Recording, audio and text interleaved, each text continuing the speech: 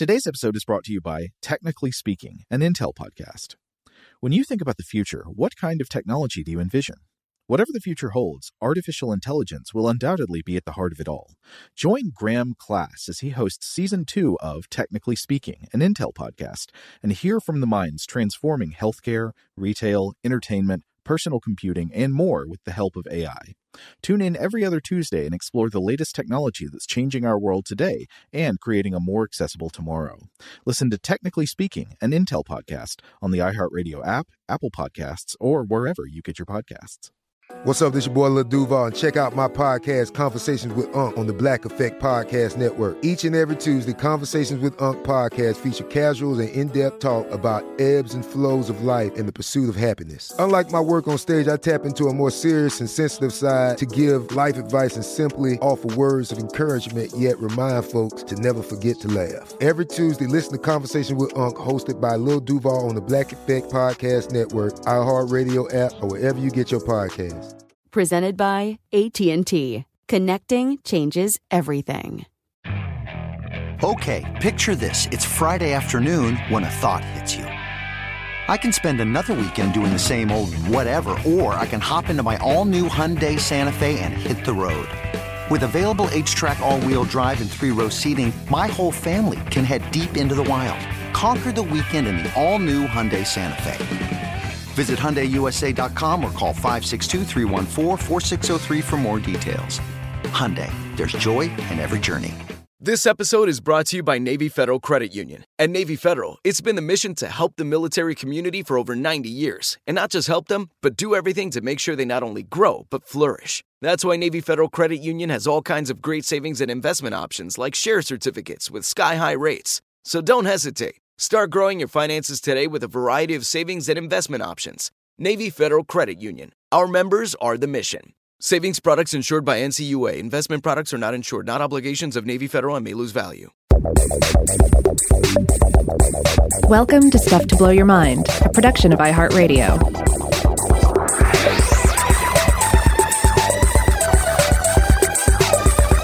Hey, welcome to Stuff to Blow Your Mind. My name is Robert Lamb. And I'm Joe McCormick, and today we're going to be kicking off the first episode in a series about the subject of tears. This is something I've gotten really interested in the last couple of weeks. Questions about the biological origins of crying and things like that. But before we get started, to set the mood, I wanted to read a poem by Walt Whitman that's all about tears. In fact, it's so much about tears, it just has the word tears followed by an exclamation point, like at least 6 or 7 times. All right. You ready for Grandpa Walt? Let's do it. Hit it. Okay. The poem goes, tears, tears, tears, in the night, in solitude, tears, on the white shore dripping, dripping, sucked in by the sand. Tears, not a star shining, all dark and desolate. Moist tears from the eyes of a muffled head. Oh, who is that ghost, that form in the dark, with tears? What shapeless lump is that, bent, crouched there on the sand? Streaming tears, sobbing tears, throes, choked with wild cries. O storm embodied, rising, careering with swift steps along the beach. O wild and dismal night storm and wind. O belching and desperate. O shade so sedate and decorous by day, with calm countenance and regulated pace, but away at night as you fly, none looking. O then the unloosened ocean of tears, tears, tears. Oh, that's pretty good. Listeners probably know I'm a big fan of Walt Whitman, but it has that great contrast that's in so many of his poems of the kind of beautiful, flowing, expressive, like long lines and phrases, but then they're punctuated by these exclamations, just like shouting a word. And I almost quite don't know how to render that in readings. I feel like I should be yelling it, but that would probably be inappropriate to do into the microphone. I think you could look for guidance in various Grindhouse movie trailers where they repeat the title of the film multiple times, you know? Zombie, zombie, zombie. Shakma, you know, that kind of thing, just over and over again. Tears, tears, tears, coming to a theater near you. No one under 17 will be admitted. Well, I guess, you get with the repetition in this poem, you do get the sense of something that is coming that cannot be fully controlled, something that is outside of yourself. And that is, of course, that is the vibe they're trying to relay in those movie trailers, that by repeating the title, they're letting you know that the zombie or the Shakma or whatever the case may be, it is something that cannot be contained. Right. It's a little bit out of control, and that's why you're coming to the theater to experience it. The train is departing. Are you going to get on before it leaves the station? Yeah. But anyway, today's topic again is tears, and the main question that really got me interested in this subject, though I think we're going to get more into this question in the second episode than in today's episode, is what is the biological origin and thus the biological purpose of emotional crying, tears as a result of emotional states? What do emotional tears actually do? And it's important to specify the question of emotional tears, because the purpose of tears in, say, lubricating the eyes or in protecting them, washing them in various ways, that's a more obvious thing that you can, you can tell pretty much what's going on biologically there. But why is it that humans have this upwelling of fluid in their eyes that overflows the eyelids and runs down the face, particularly in response to abstract emotional states when they're feeling joy or surprise or sadness or terror? Yeah. I mean, because we can all relate to getting a little dust in your eye, tears well up, and it's about washing stuff out of the eye. But you find yourself in these other situations where you're watching a Star Wars movie with your son or something, and the waterworks start coming. Clearly, there was nothing in your eye. You're watching Shakma with your son, and you start crying. Oh God, I think we both might cry if we watch Shakma together, but not good tears. This is going to be a fascinating topic to discuss in this episode and an unknown number of subsequent episodes. We're kind of taking the same approach with this topic that we took with our mirrors episodes. We'll just see. We'll just keep going until we feel like we have finished, at least for the time being. But tears, like mirrors, these are things that everyone in the world can relate to on some level. You have tears lubricating your eyes right now, and we have all had moments of emotional tears. We've wept. We will weep again. And then, of course, our art, our mythology, our religion, our cultures are full of tears. And there's not necessarily a universal understanding of what they are, how they factor into the divine, how they factor into our rites and rituals. So it's a fascinating topic to unwind. Now, a very just quick and handy definition of human tears comes from one of the sources I turn to, and probably one that I'll get into more in the subsequent episode or episodes, is Holy Tears, a book edited by Patton and Hawley. And they say that tears are, quote, a physiological function in response to intense emotion or physical pain. But to come back to what we just said about emotion, I think we have to once more acknowledge that human beings especially have an added emotional dimension to physical pain, for example, as we've discussed on the show before. Tears are linked not merely to the idea of painful neural feedback, but also to the wider dimensions of human suffering. And of course, there have been endless treatments on this, and we'll have many more in human culture as thinkers, dreamers, and artists contemplate the human condition. But one take on all of this that we see in both Western and Eastern traditions is the idea that we suffer because we fixate on things and even living beings that are impermanent.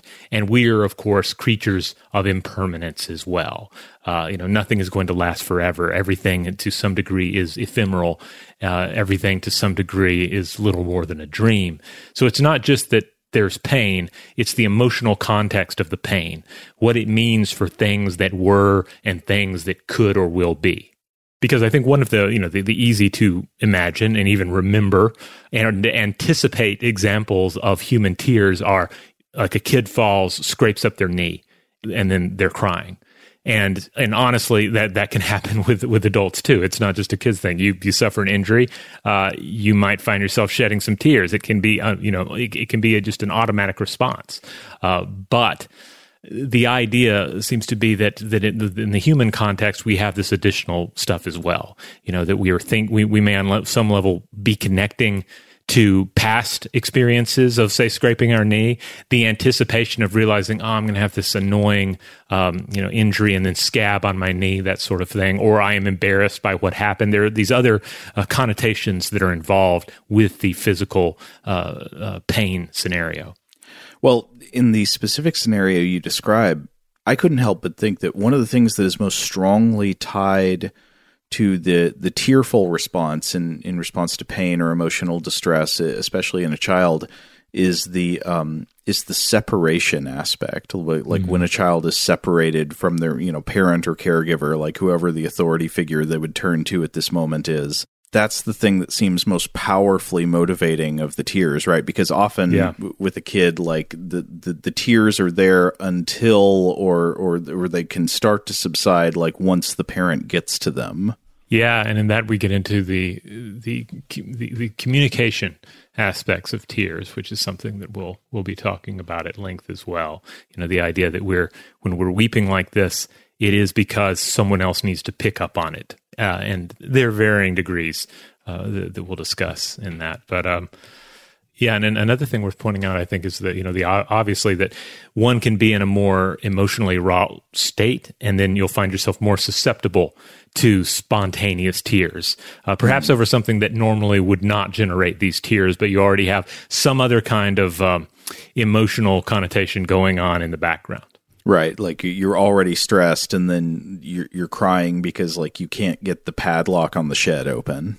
Right, or you miss a particular person, be they somebody who's just away or has died, and then there's something, some sort of emotional media or even just like a household item you encounter, and that can be enough to push you over the edge. So it's not the idea that just looking at this hammer made you cry, but perhaps the memories associated with it, the emotions associated with it, and to come back to some of these ideas that you see in both Greek and in Buddhist thought, the idea that attachment is playing a role, that you are still suffering from attachment to this thing or this person that perhaps no longer is. All right, well, before we get into the evolutionary questions, the questions about the purpose of emotionally linked tear responses, we should look at some basic anatomical facts. So tears are a clear liquid that covers the eye. They're secreted by what's called the lacrimal gland.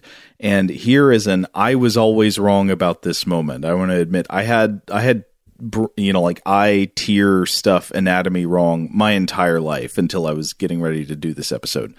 I always thought that the lacrimal gland and the tear duct were the same thing. The tear duct is, of course, in the inside corner of your eye, where the eye meets the bridge of your nose. Mm-hmm. And I thought this was the same as the lacrimal gland. I thought this is where tears came from. And these, in fact, are not the same thing at all. Tears are secreted by the lacrimal gland via the lacrimal ducts, and this tear-producing apparatus is positioned actually over the top of the eye, sort of on the outside of each eye. So each eye, you think of like go up from the middle of it over where your eyebrow is, and then move a little toward the outside of your head.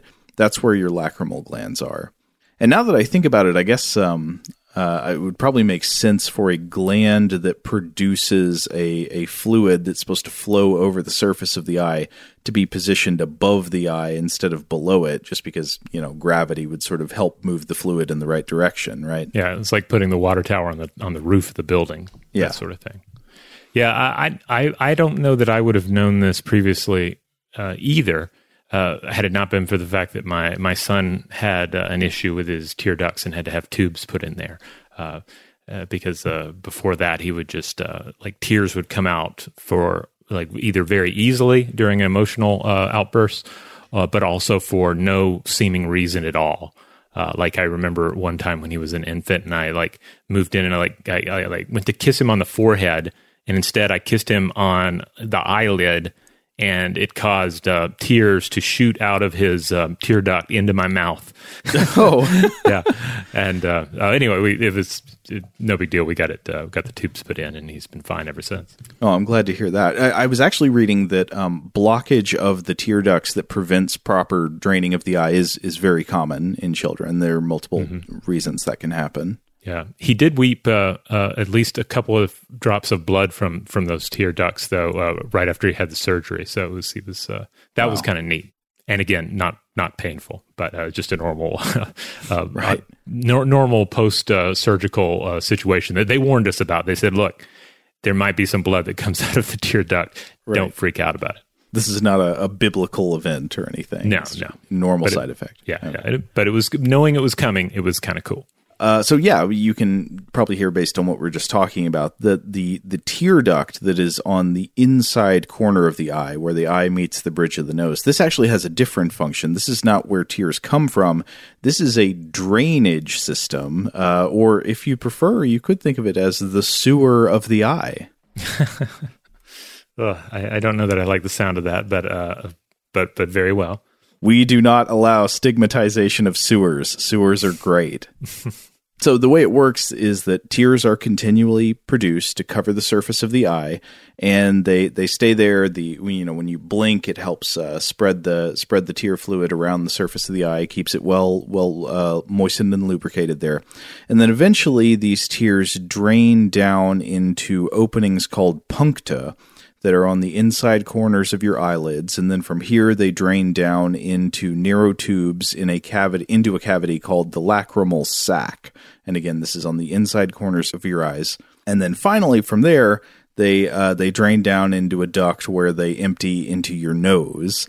And interesting note, I believe, based on a few things I was reading, I think this is actually the main reason that your nose runs when you cry.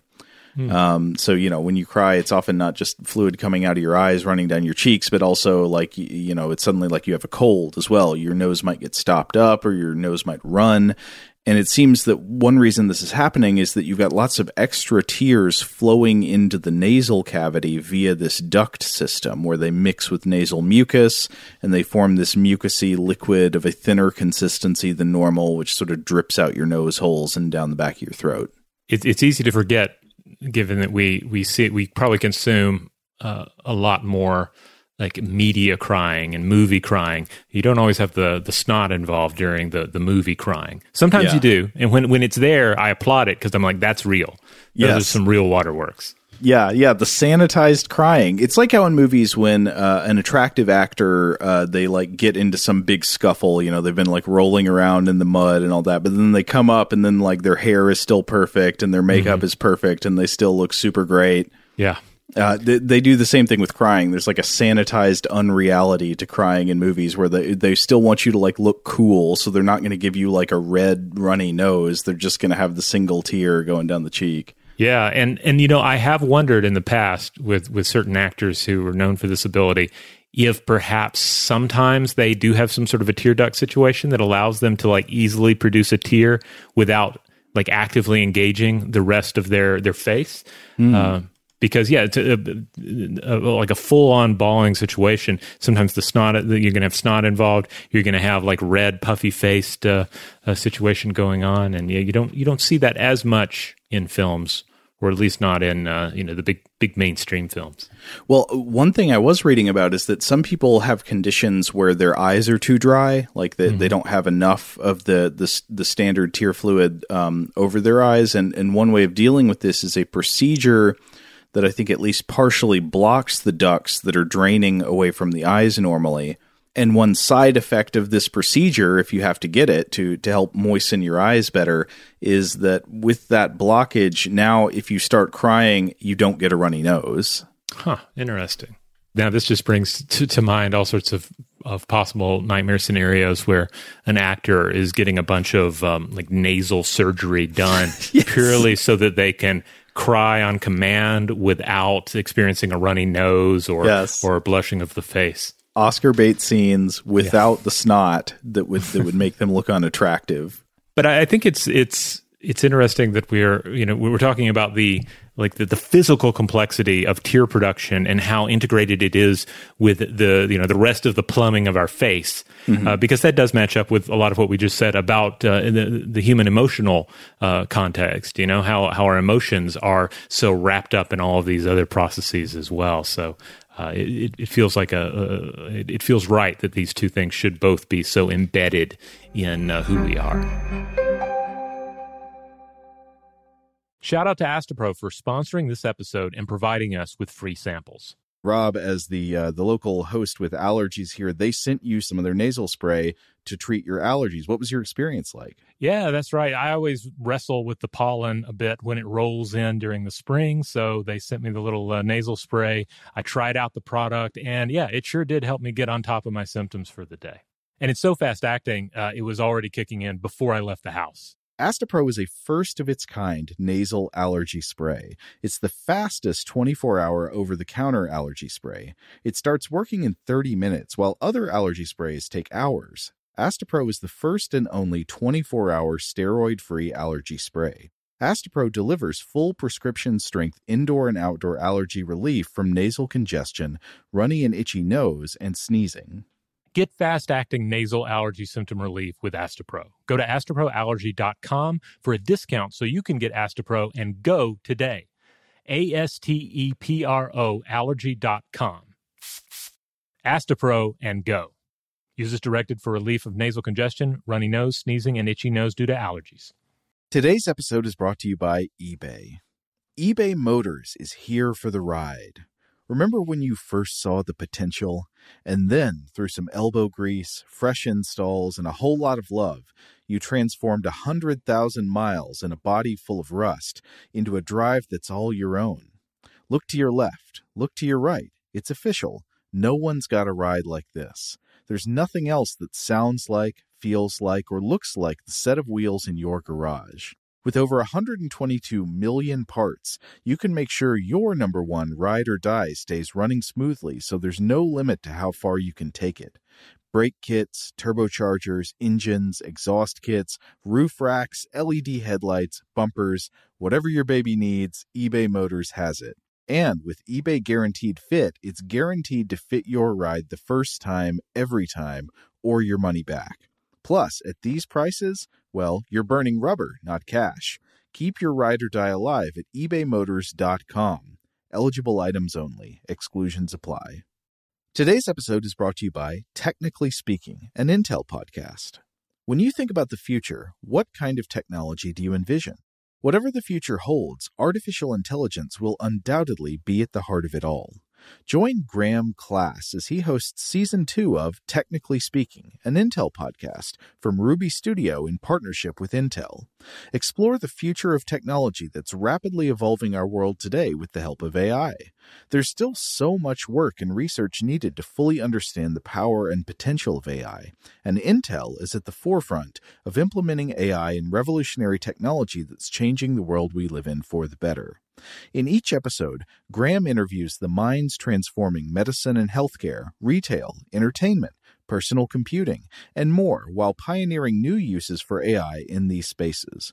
Tune in every other Tuesday and explore the latest technology that's changing our world today and creating a more accessible tomorrow. Listen to Technically Speaking, an Intel podcast on the iHeartRadio app, Apple Podcasts, or wherever you get your podcasts. Today's episode is brought to you by Visible. If you haven't heard of Visible, now you have. They're the wireless carrier that's making wireless visible. It's in the name. Get a one-line plan with unlimited 5G data powered by Verizon, just $25 a month, every month, taxes and fees included. Having a one-line plan means you only need you to save. No estranged roommates, exes, cousins twice removed, or AI-powered humanoid robots needed.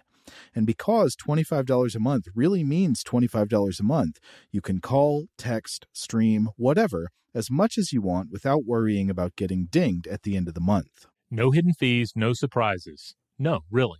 It's like the old saying goes, you can't judge a book by its cover, but you can judge a company by its name.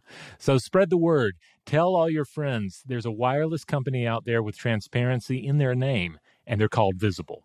Start saving on wireless today at Visible.com. Monthly rate on the Visible plan for data management practices and additional terms, visit Visible.com.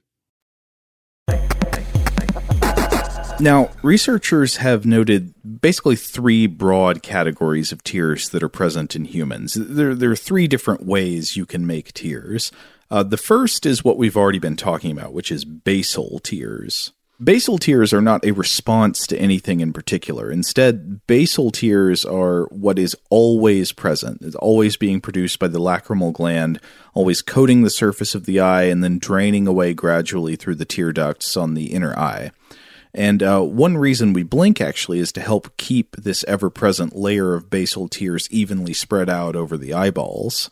An interesting fact I discovered about basal tears: they are not a homogeneous liquid. They instead consist of a number of distinct components that tend to settle into layers when coating the eye.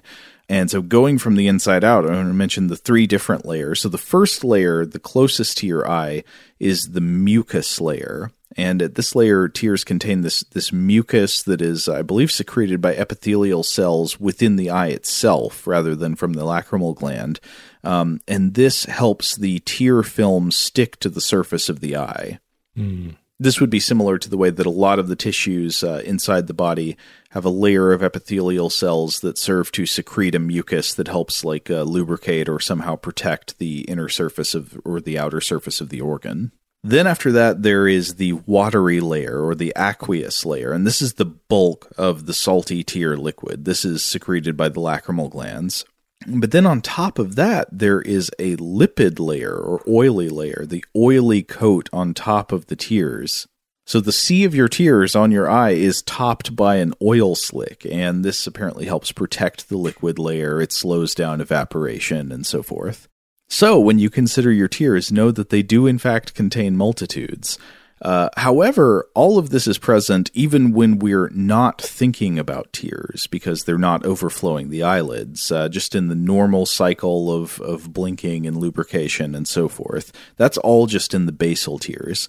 What about these other 2 kinds of tear responses present in humans? Well, the next kind that you would want to look at is known as reflex tears, or maybe irritant tears. And this is when the eye overflows with tears in response to a physical condition. So if you get sand in your eye, or if you punish yourself with volatile sulfur compounds from chopping onions with a dull knife, this is the eye detecting irritation of some kind and going into self-cleaning mode, producing lots of tears to protect itself and to wash away potential contaminants. But then finally you get into the most enigmatic category, which is emotional tears, and this is the really strange and interesting one: the welling of tears in the eyes in the absence of a physical cause in the eye itself, but owing instead to an abstract emotional state. And while the other 2 categories of tears can be found in other animal responses, it's the emotional tears that apparently, at least according to many researchers, are pretty much unique to Homo sapiens. I think it's pretty widely agreed that Homo sapiens are the only extant animal that cries emotionally, that produces emotional tears, and certainly on a regular basis. So this brings us back to this interesting question: why do we shed tears when we're overcome with joy or sadness or even surprise? These things that are originally there to lubricate and protect the eye, and then maybe to sort of overflow and wash out irritants in the case of some kind of physical distress. Why would they show up when you see a dog getting reunited with its owner? Oh yeah. I mean, I think the animal videos certainly get to a lot of us, or cheetah and dog who are friends. That's another one. Any baby animal. Yeah. Why do we need? It's not like those things are going to emit particles that could irritate our eyes, and then our eyes are like, oh no, here comes a cute animal. Right. It's going to be dusty. That would be great if there was like an emotion, so you just know that whenever there's a cute animal, it's also emitting like oniony sulfur compounds that are going to get in your eyes. And so it's protective like that. But no, I mean, we don't know of anything of that kind. Or at least there's nothing obvious of that kind. So you got to look to other explanations. Though actually, there is one explanation that's almost certainly a bad explanation for the evolutionary origins of tears, but I'm going to mention it later in this episode just because it's kind of funny to consider, even though it's almost definitely wrong. But it sort of follows this method. Anyway, we'll come back to that. So it seems a major clue in looking at the evolutionary purpose of tears to observe that emotional tears seem to be pretty much unique to human beings. The Roman poet Juvenal said, "Nature, in giving tears to man, confessed that he had a tender heart, This is our noblest quality. So, like juveniles observing something unique about human beings being able to cry noble tears that have a meaning rather than just being like washing out irritation from the eye sockets. This is, of course, something that comes up quite a bit in Holy Tears, that book I referenced earlier from Patton and Hawley. They're the editors, but it contains work by other authors, other bits of scholarship about tears and how they factor into rites and religion. But yeah, we tend to look at the human condition and we say, okay, humans are capable of these complex emotional states. They're capable of feeling sorrow and empathy. Also, we shed tears in many of these emotional states. And then we just we kind of assume that these two things are one. That we have tears, therefore we have emotional states. We have emotional states, therefore we have tears, and we see that bleed over into our conception of various supernatural entities as well. All of our human-like creatures and beings in myth and religion. There are all these stories of course, not only mythological heroes and demigods shedding tears, but God itself shedding tears, also various monsters and creatures shedding tears. And so it's interesting to take all of that, and then you look to the animal world, and I think in doing so, we do have to stress that ultimately, when even if we're saying an animal does not shed tears, or another like primate, for instance, does not shed emotional tears, it does not mean that they don't have emotional states, right?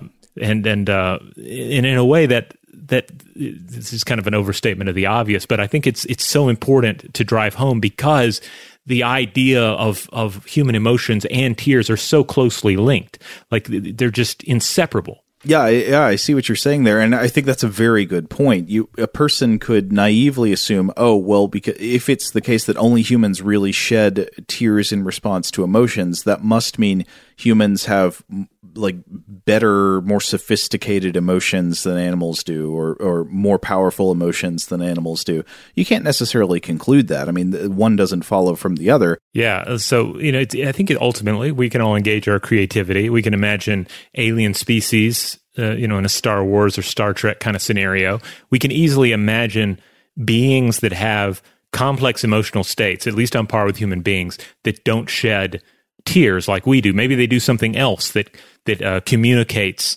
their emotional state to others. Maybe it's a change in coloration. Maybe they emit a certain odor.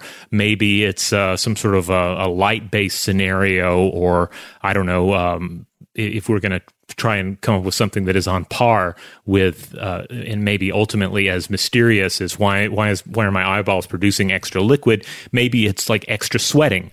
Right. You're at a funeral, so what do? You sweat. You sweat with everybody else, or you salivate a lot. That's the kind of thing. Emotional flatulence. I mean, there could be all kinds of things. Like the body could release all kinds of substances in response to powerful emotions. Right. But this is the adaptation that our ancient ancestors somehow acquired, and the question would be, how did they acquire it and why? Now, in Holy Tears, there's a wonderful little line. There's so many great lines in this, but I want to read this quick one before I move forward. Quote, "Among the very earliest expressions of distress in the infant's range, tears remain a profound existential signifier at all stages of human life, particularly in the face of fear, loss, or despair." And I think that's true. I think that's a great statement. But I started looking around a little bit, and I realized, newborn babies don't actually shed emotional tears. And this is, I have to admit, I don't have a lot of experience with the very young children, so maybe I just haven't been around enough, like brand new babies, like less than a month old sort of thing. Mm-hmm. But the fact seems to be that the eyes of an infant remain pretty dry for the first 2 weeks of life. Now, their tear glands are functional, but they don't make enough of the stuff for it to be seen as obvious tears in the eye. So they might be bawling, for example, and you're not going to see the waterworks flowing. After 2 weeks, however, those glands are going to boost production, and most children, according to Karen Gill, MD, writing for Healthline, create full tears between 1 and 3 months into their lives. That is interesting because it makes you think about what are the components of crying. Again, this is something that'll probably become more significant when we talk about a lot of some of the major theories in the next episode. But crying entails multiple behavioral signals, right? Right. So an infant can cry, and it would do a thing that everybody would recognize as crying, and you would say, "Yeah, that's crying," even without shedding liquid tears running down its face. I mean, it will make a vocalization. You'd see like contortions of the face in a certain way and a kind of like screaming or bawling, and everybody knows that's crying even though the tears are not present. And yet, once you reach a certain age, the tears are present, and we start to think of tears as an important part of crying, especially adult crying. Yeah. So on one level, when we're looking elsewhere in the animal world, we have to be very specific about what we're talking about with crying. And this was pointed out by a professor in comparative biology, Kim A. Bard, in a bit she wrote for Scientific America, pointing out that crying has been used to describe just the vocalization of various primates. So if you're just very generally saying, well, do other primates cry? Well, yes, other primates do cry out. They create vocalizations, and obviously, these vocalizations are about communicating something to other creatures and or other primates. But if we're indeed going to focus in on tears and, quote, tearful sobbing, then humans do seem to be alone. It doesn't mean, again, that we're the only primates capable of feeling, say, sorrow or other complex emotions. We don't really have a firm answer on that count yet, but I think there's some strong arguments to be made. But we're the only ones who shed tears of sorrow. Right. Now, I think a lot of you probably, your brains went to the same place as mine did at this point. And I thought, well, what about Neanderthals? Did these intelligent relatives of humans that went extinct about 40,000 years ago, did they shed tears like we do? Right. I mean, I guess this would be a question in part of how far back the emotional tear adaptation goes. Like, did the common ancestor of Neanderthals and Homo sapiens have this tear response that it would give to both of them? Or is it a more unique property of Homo sapiens specifically? Yeah, and then also I think it's worth thinking about and exploring to a limited extent because you think about, well, what could Neanderthals do? Like, what do we know that they had that modern humans also had and have? They had access to various technologies. They created art. And depending on how you look at the artifacts, they may have engaged in funeral rites as well. So on one hand, it seems like a lot of the things that we attribute to the human condition and human, civilization even, and the emotional states associated with them, we can look to the Neanderthal world and say, well, they had these things. So perhaps, so it seems like they had emotional states like we did, but does that mean that they could produce tears as well? Emotional tears? Not necessarily a given. Yeah. Yeah. So I started looking into this a little bit, and it's interesting because the topic was somewhat muddled by some scholarship in the mid-'90s. There was I believe this was a 1996 article that came out in PNAS, significance of some previously unrecognized apomorphies in the nasal region of Homo neanderthalensis. And this was from a pair of researchers, Schwartz and Tattersall. Okay, so to clarify, in that title, apomorphies would refer to unique traits, unique physical traits of a species. Right. And so this particular paper, basically what it was doing is looking at various remains of Neanderthals and claiming that there were aspects of their nasal makeup that seemed to be different from humans and all other primates. And and one of these was the idea that tear ducts seemed to be absent. And this caused quite a stir at the time because, on one hand, this would be amazing if we found this out. Like, what does this mean? That Neanderthals seem to be distinct from all other primates. And then it ended up being kind of hijacked to a certain extent, I've read, by creationists who wanted to put the spin on it. Oh, this means that Neanderthals, they couldn't cry. Humans can cry. We're the king of crying. We're the only children of God. God can cry. We can cry. apes, Neanderthals, no crying for you guys. We're the best. I see. The divine spark exists only in crying brain. Yeah, which kind of goes back to that Juvenal quote from earlier, right? Like this is what humans do, so nothing else does it, and so that's amusing which makes us the noblest of all, is what. Right. Yeah. But the curious thing about this is that it's such a misread on the paper, because for one thing, the original researchers here, they were not trying to make that point. If anything, they were making the opposite point. Neanderthals were something special. Not human. Humans, have pretty much all the other things in common with the other primates' nasal features. They were saying, the nasal features of Neanderthals, this looks distinct. These guys are special. So if you were going to take some sort of religious message out of that, it seems like you might want to say, well, the Neanderthals were the true children of God, because God decided to give them special nasal cavities. I don't know. But at any rate, this particular paper and this particular study, it was a bit controversial at the time, I've read, and subsequently other researchers argue that the findings were based on, and this is from a 1999 PNAS published rebuttal, it was based on, quote, reliance on specimens with damaged, incomplete, or in some cases entirely absent relevant anatomy. So what they were inferring about the supposed lack of tear ducts in the Neanderthals could have actually not been based on what was not something universal to Neanderthal anatomy, but just based on problems with the specific skeletal remains they were looking at. Right. And, we see this in plenty of other studies as well. I mean, this is just kind of how science works. Sometimes there's something missing. It seems like it might be something. Paper is published about it, and then subsequently there's kind of a course correction on it. But I think it does. I've read that it still kind of remains out there. You'll still see this brought up, particularly by some creationist websites that will try and use it to prop up this idea that human beings are distinct from other primates and therefore are not an evolved species or something to that effect. So to be clear, Neanderthals, they had tear ducts like other primates. But the question that is still outstanding, I guess, would be, did they or would they have been capable of shedding emotional tears like modern humans do?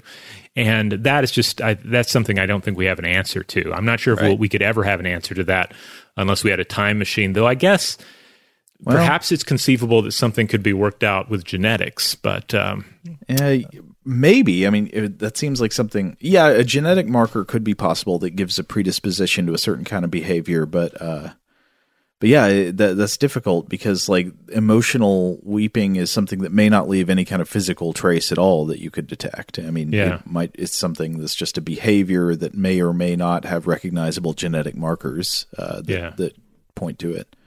Yeah, I guess for me, I'm loath to take emotional tears away from Neanderthals. Just because, for no other reason, it's because we have, this such a strong link between tears and emotional states. I don't want to just assume that Neanderthals did not have emotional states. You know what I'm saying? It just seems... because of that bad intuition we were talking about earlier. Yeah. And it seems kind of tacky considering the rise of modern humans. Would have played some role in the extinction of Neanderthals, though the exact role is a matter of debate. Could just be a matter of you see the arguments range from outcompeting them for resources to actually hunting them down and killing them, that sort of thing. But whatever the truth there, I mean, as we talked about earlier, the presence or absence of weeping as a response to emotion is not indicative of whether or not there is underlying emotion or the properties of that emotion. Yeah. Today's episode is brought to you by eBay. eBay Motors is here for the ride. Remember when you first saw the potential? And then, through some elbow grease, fresh installs, and a whole lot of love, you transformed 100,000 miles and a body full of rust into a drive that's all your own. Look to your left. Look to your right. It's official. No one's got a ride like this. There's nothing else that sounds like, feels like, or looks like the set of wheels in your garage. With over 122 million parts, you can make sure your number one ride or die stays running smoothly so there's no limit to how far you can take it. Brake kits, turbochargers, engines, exhaust kits, roof racks, LED headlights, bumpers, whatever your baby needs, eBay Motors has it. And with eBay Guaranteed Fit, it's guaranteed to fit your ride the first time, every time, or your money back. Plus, at these prices, well, you're burning rubber, not cash. Keep your ride or die alive at ebaymotors.com. Eligible items only. Exclusions apply. Today's episode is brought to you by Technically Speaking, an Intel podcast. When you think about the future, what kind of technology do you envision? Whatever the future holds, artificial intelligence will undoubtedly be at the heart of it all. Join Graham Class as he hosts Season 2 of Technically Speaking, an Intel podcast from Ruby Studio in partnership with Intel. Explore the future of technology that's rapidly evolving our world today with the help of AI. There's still so much work and research needed to fully understand the power and potential of AI, and Intel is at the forefront of implementing AI in revolutionary technology that's changing the world we live in for the better. In each episode, Graham interviews the minds transforming medicine and healthcare, retail, entertainment, personal computing, and more while pioneering new uses for AI in these spaces. Tune in every other Tuesday and explore the latest technology that's changing our world today and creating a more accessible tomorrow. Listen to Technically Speaking, an Intel podcast on the iHeartRadio app, Apple Podcasts, or wherever you get your podcasts. Today's episode is brought to you by Visible. If you haven't heard of Visible, now you have. They're the wireless carrier that's making wireless visible. It's in the name. Get a one-line plan with unlimited 5G data powered by Verizon, just $25 a month, every month, taxes and fees included. Having a one-line plan means you only need you to save. No estranged roommates, exes, cousins twice removed, or AI-powered humanoid robots needed. And because $25 a month really means $25 a month, you can call, text, stream, whatever, as much as you want without worrying about getting dinged at the end of the month. No hidden fees, no surprises. No, really. It's like the old saying goes, you can't judge a book by its cover, but you can judge a company by its name. So spread the word. Tell all your friends there's a wireless company out there with transparency in their name, and they're called Visible. Start saving on wireless today at Visible.com. Monthly rate on the Visible plan for data management practices and additional terms, visit Visible.com. Okay, picture this. It's Friday afternoon when a thought hits you. I can waste another weekend doing the same old whatever, or I can conquer it. I can hop into my all-new Hyundai Santa Fe and hit the road. Any road. The steeper, the better. Because my all-new Santa Fe is available with H-Track all-wheel drive, so I can hit the trail without a worry in the world. Heck, with 3 rows and best-in-class rear cargo space, I can pack the whole family in with all our gear. We've got available dual wireless charging for our phones, so we'll never lose touch with civilization, and we won't lose touch with the primordial power of Mother Earth. So which is it? Waste the weekend or do something a little more epic? And conquer it in the all-new Hyundai Santa Fe. Visit HyundaiUSA.com or call 562-314-4603 for more details. Hyundai, there's joy in every journey. Now, this whole discussion about ancient humans and Neanderthals has gotten me thinking about one answer that's been given to the question of the evolutionary origins of tearful sobbing. And I'm citing this because it's interesting and kind of funny, not because it is a good explanation. I think this is almost definitely wrong. But I came across this in a book I'll probably refer to again in the next episode. This is a book by a Dutch psychologist named Ad Vingerhoets called Why Only Humans Weep, Unraveling the Mysteries of Tears from Oxford University Press, 2013. And Vingerhoets, as best I can tell, seems to be one of the leading experts in the world on the origins of crying. He's looked into this question a lot. He's got a whole book about it, so he will definitely come up again in the next episode.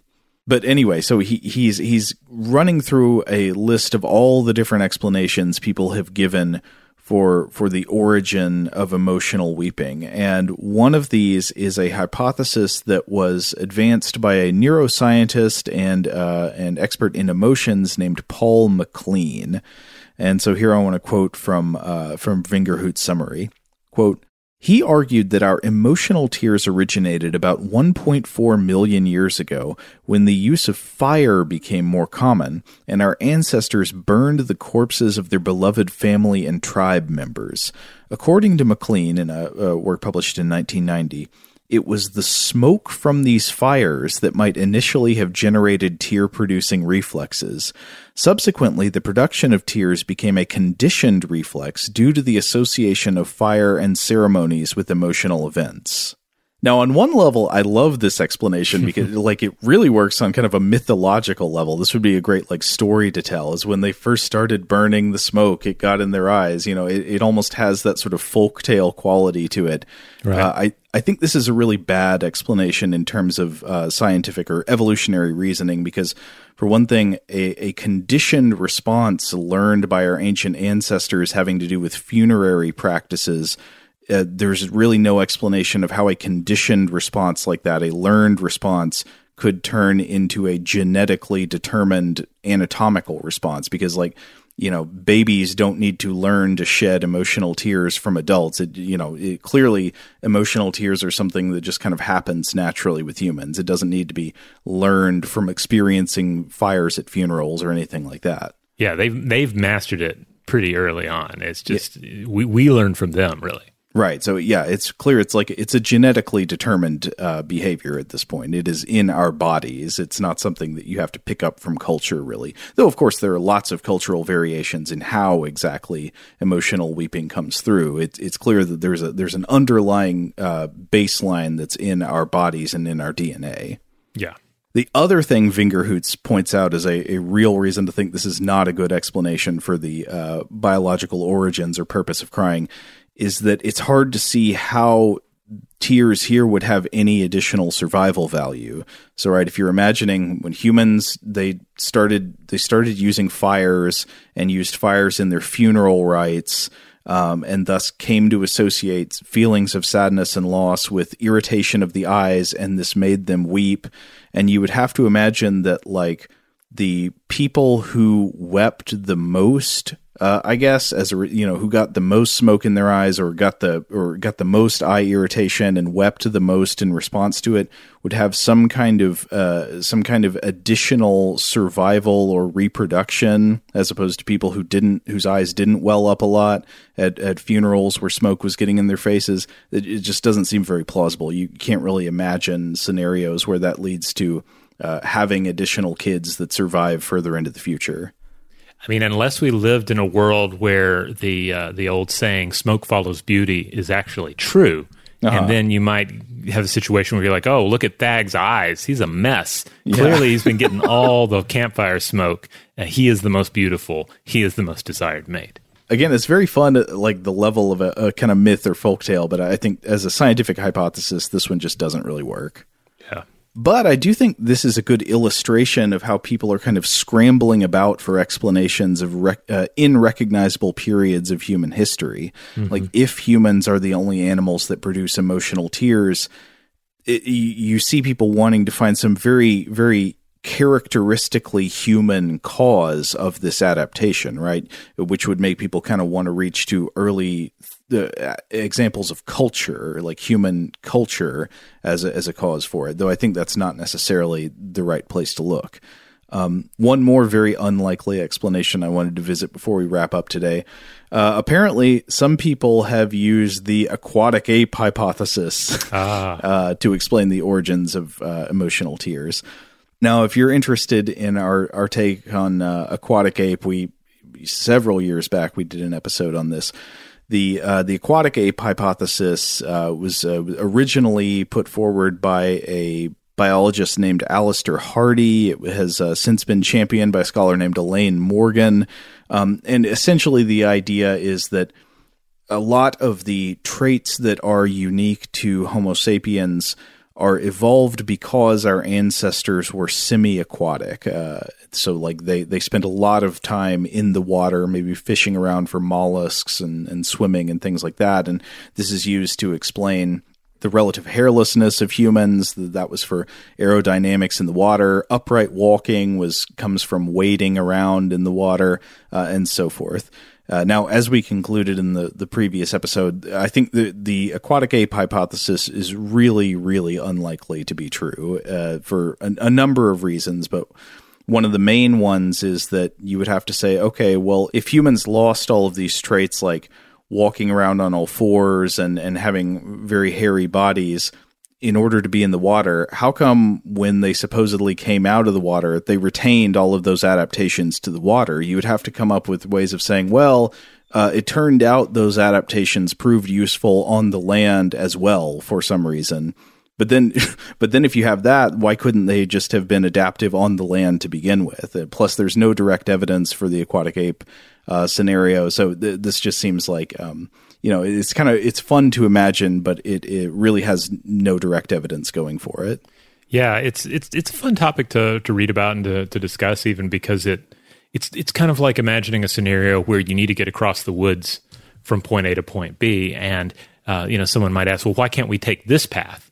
Well, sometimes taking that path, you can realize, oh, this is the harder path after all. It seems like it's shorter, but you have to cross a number of streams to get there. You have to do a lot more work, even though on the outset it seems like it is the most straightforward path. It's not. But then the other thing about it too is that the aquatic ape hypothesis, while incorrect, if you learn about it, you do learn about other scientific topics that are accurate. I mean, you are learning a little bit about the evolution of aquatic mammals and so forth. It just doesn't have anything to do directly with what our bodies have done. Right. Like, it's still beyond amazing to look at a whale and realize that this was once a kind of shaggy wolf-type creature, living along the shore and catching fish in the water, and that eventually it would become this behemoth, this leviathan, of the ocean.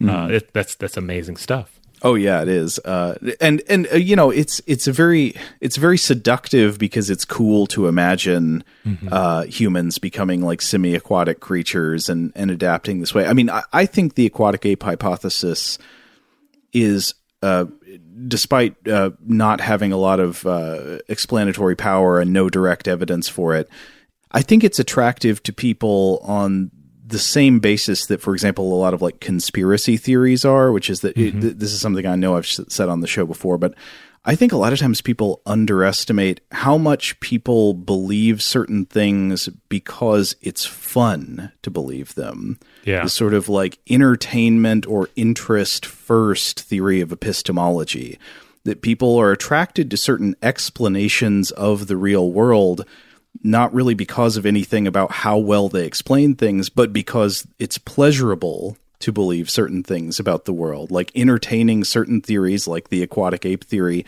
is kind of mentally exciting. Yeah, absolutely. I mean, these various sort of fringe hypotheses, some of which that we've explored on the show before, they can almost fill the space of religion in the mind. Yeah. They can be this thing that, and I think ultimately that's perhaps the healthier way to correspond with some of them. To say, for instance, I really like the aquatic ape theory. Do I think it's real? No, but I think it is an interesting topic to look at, and perhaps you can even expand on it and imagine fictional worlds in which this is the path that human evolution took. I don't know.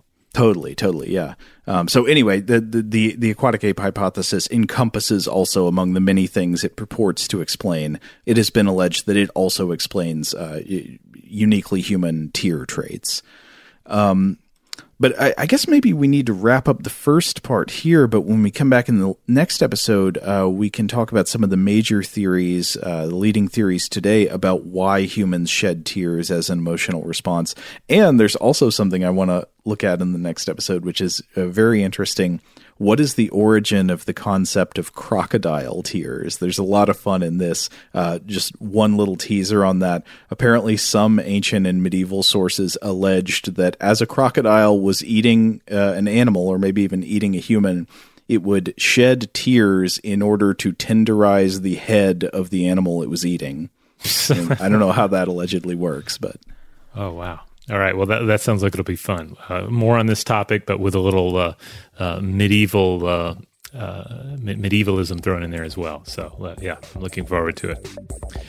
In the meantime, if you would like to listen to other episodes of Stuff to Blow Your Mind, you'll find them all in all the episodes in the Stuff to Blow Your Mind podcast feed. You'll find that wherever you get your podcasts. We have core episodes on Tuesdays and Thursdays, a rerun on the weekend, Artifact episode on Wednesday, listener mail on Monday, and on Fridays we do a Weird House Cinema episode. That's our time to set aside most of the science and just talk about a weird movie. Huge thanks, as always, to our excellent audio producer, Seth Nicholas Johnson. If you would like to get in touch with us with feedback on this episode or any other, to suggest a topic for the future, or just to say hello, you can email us at contact@stufftoblowyourmind.com.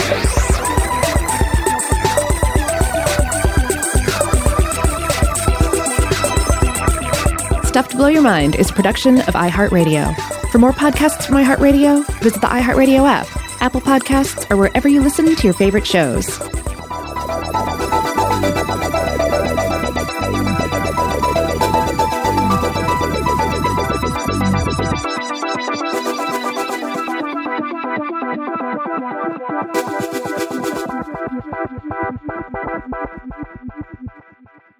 Today's episode is brought to you by Visible. The future of wireless is here, and it's transparent. Switch to Visible, the wireless company that makes wireless visible. Get a one-line plan with unlimited 5G data powered by Verizon, just $25 a month, every month, taxes and fees included. No hidden fees, no surprises, no, really.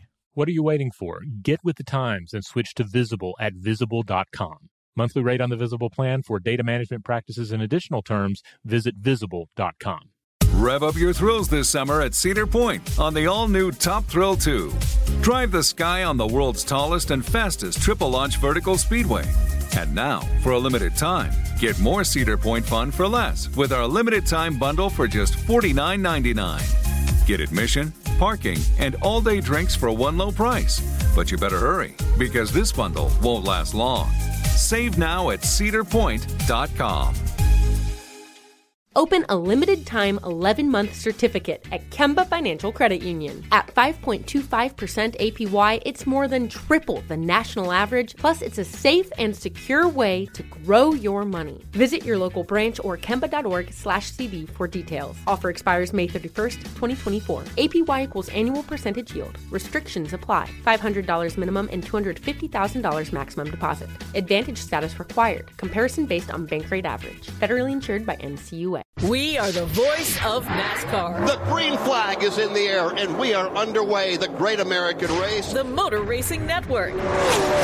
NASCAR Cup, Xfinity, and Craftsman Truck Series Racing live on your hometown radio station and MRN or NASCAR.com. Martinsville, Talladega, the Chicago Street Course. We have the side-by-side action and last lap passes for the win. Photo finishes. Ryan Blaney will win. The voice of NASCAR, the Motor Racing Network.